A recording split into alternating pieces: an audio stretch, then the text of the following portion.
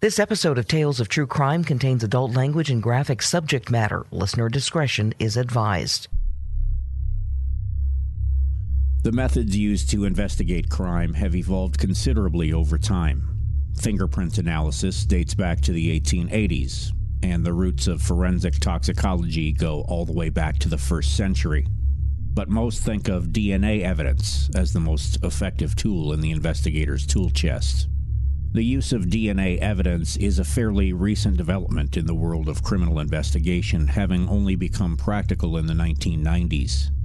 And despite its reputation as ironclad evidence, DNA has its shortcomings, and law enforcement has continually pressed to advance investigative techniques even further.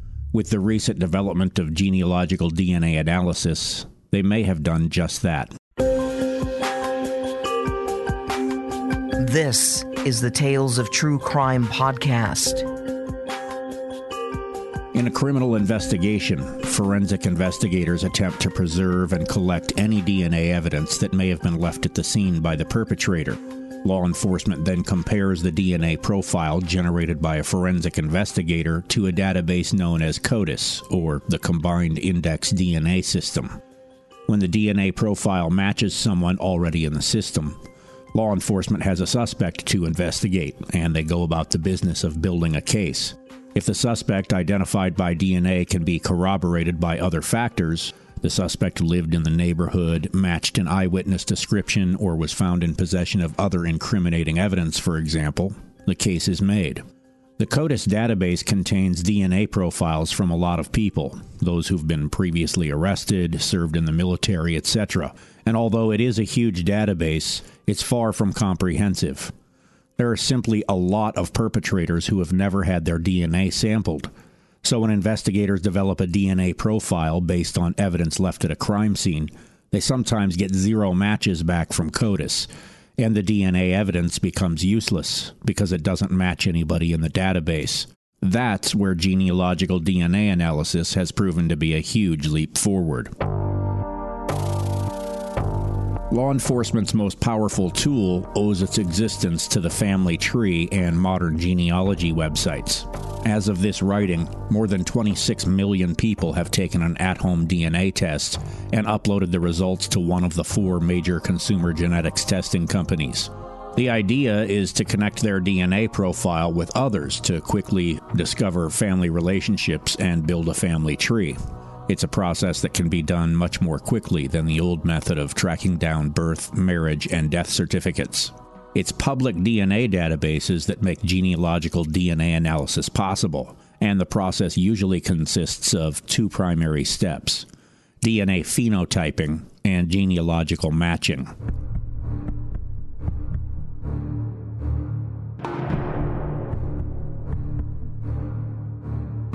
DNA phenotyping involves developing a physical description of the suspect based on the physical characteristics encoded in DNA.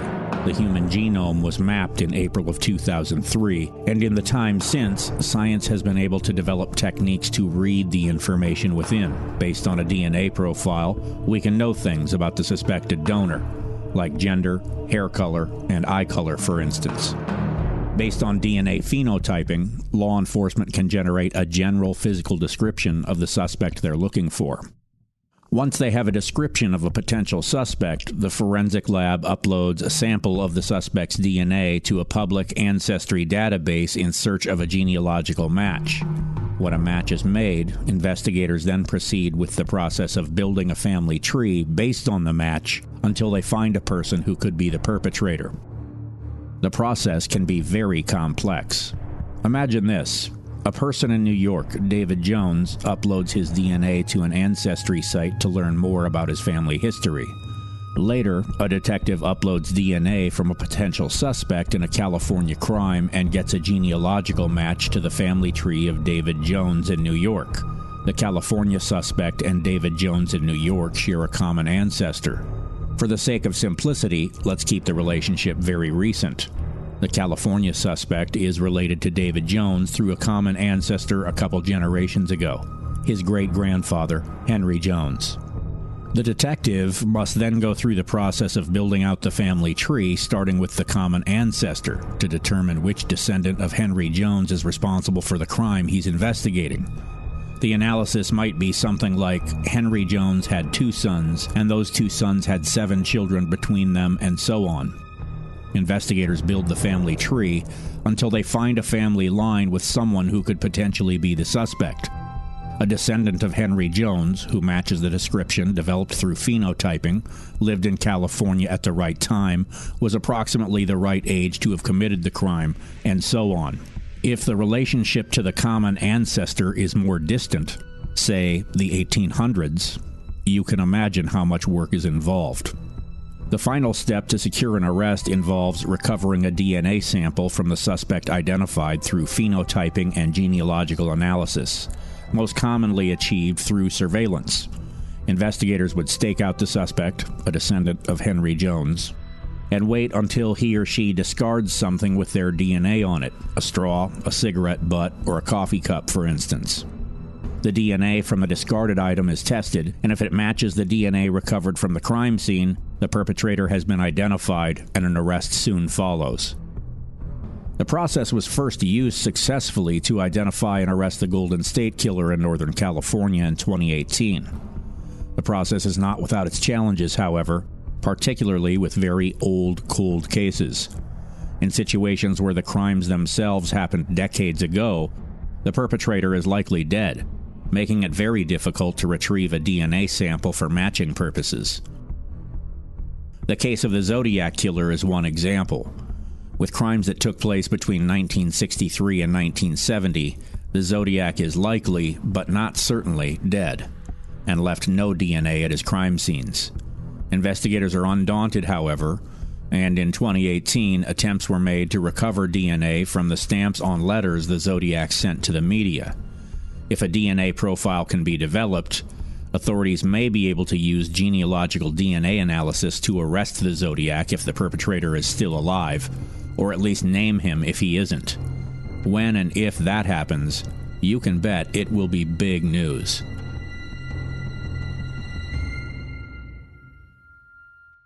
In the year after the arrest of the Golden State Killer, a single lab, Parabon Nanolabs, joined law enforcement and a genetic genealogist in investigating 200 cold cases through genealogical DNA analysis, and the effort resulted in 55 more arrests nationwide.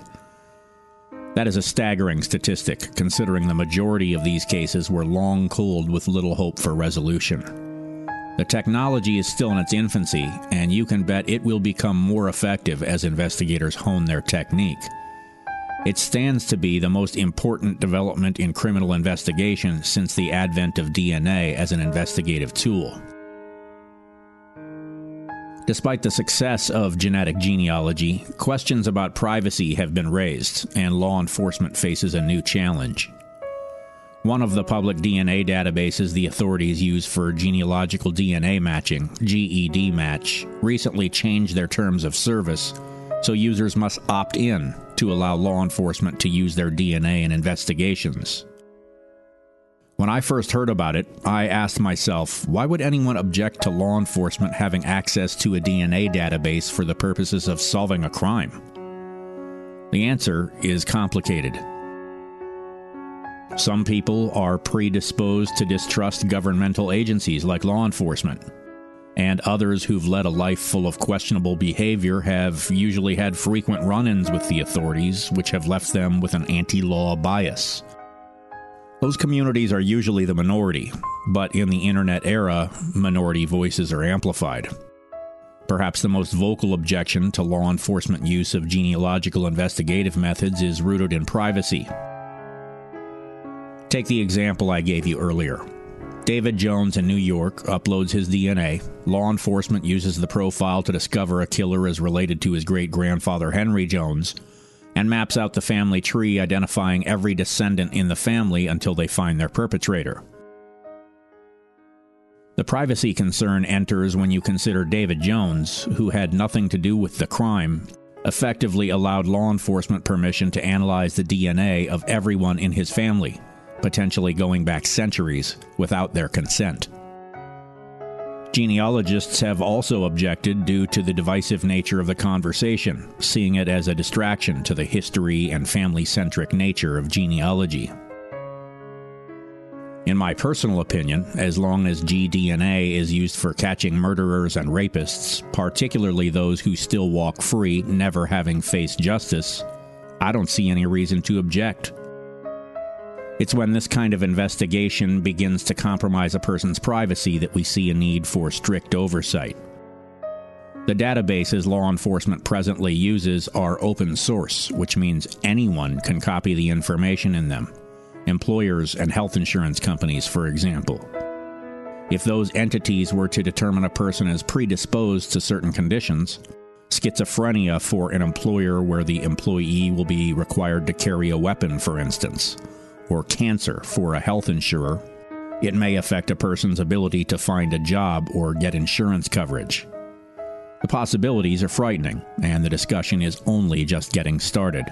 Even so, my personal recommendation is, as a person with an interest in true crime, if you have your DNA data already uploaded to a commercial database like Ancestry.com, I would urge you to download your raw data file and upload it to a database like GEDmatch or Family Tree DNA and opt in to allow law enforcement use. Because this is, in my opinion, one of the circumstances where the needs of the many outweigh the needs of the few. We'll be discussing a lot of these cases on Tales of True Crime in the near future, so check back for more.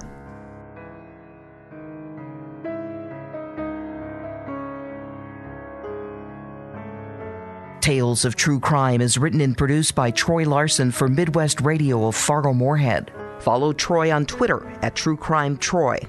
Very Low Note, Half Mystery, Rising Game, Interloper, and Cryptic Sorrow by Kevin MacLeod in Compotech.com. Creative Commons license via filmmusic.io. For Tales of True Crime on video, follow Midwest Radio of Fargo-Moorhead on YouTube. And don't forget to subscribe. Thanks for listening.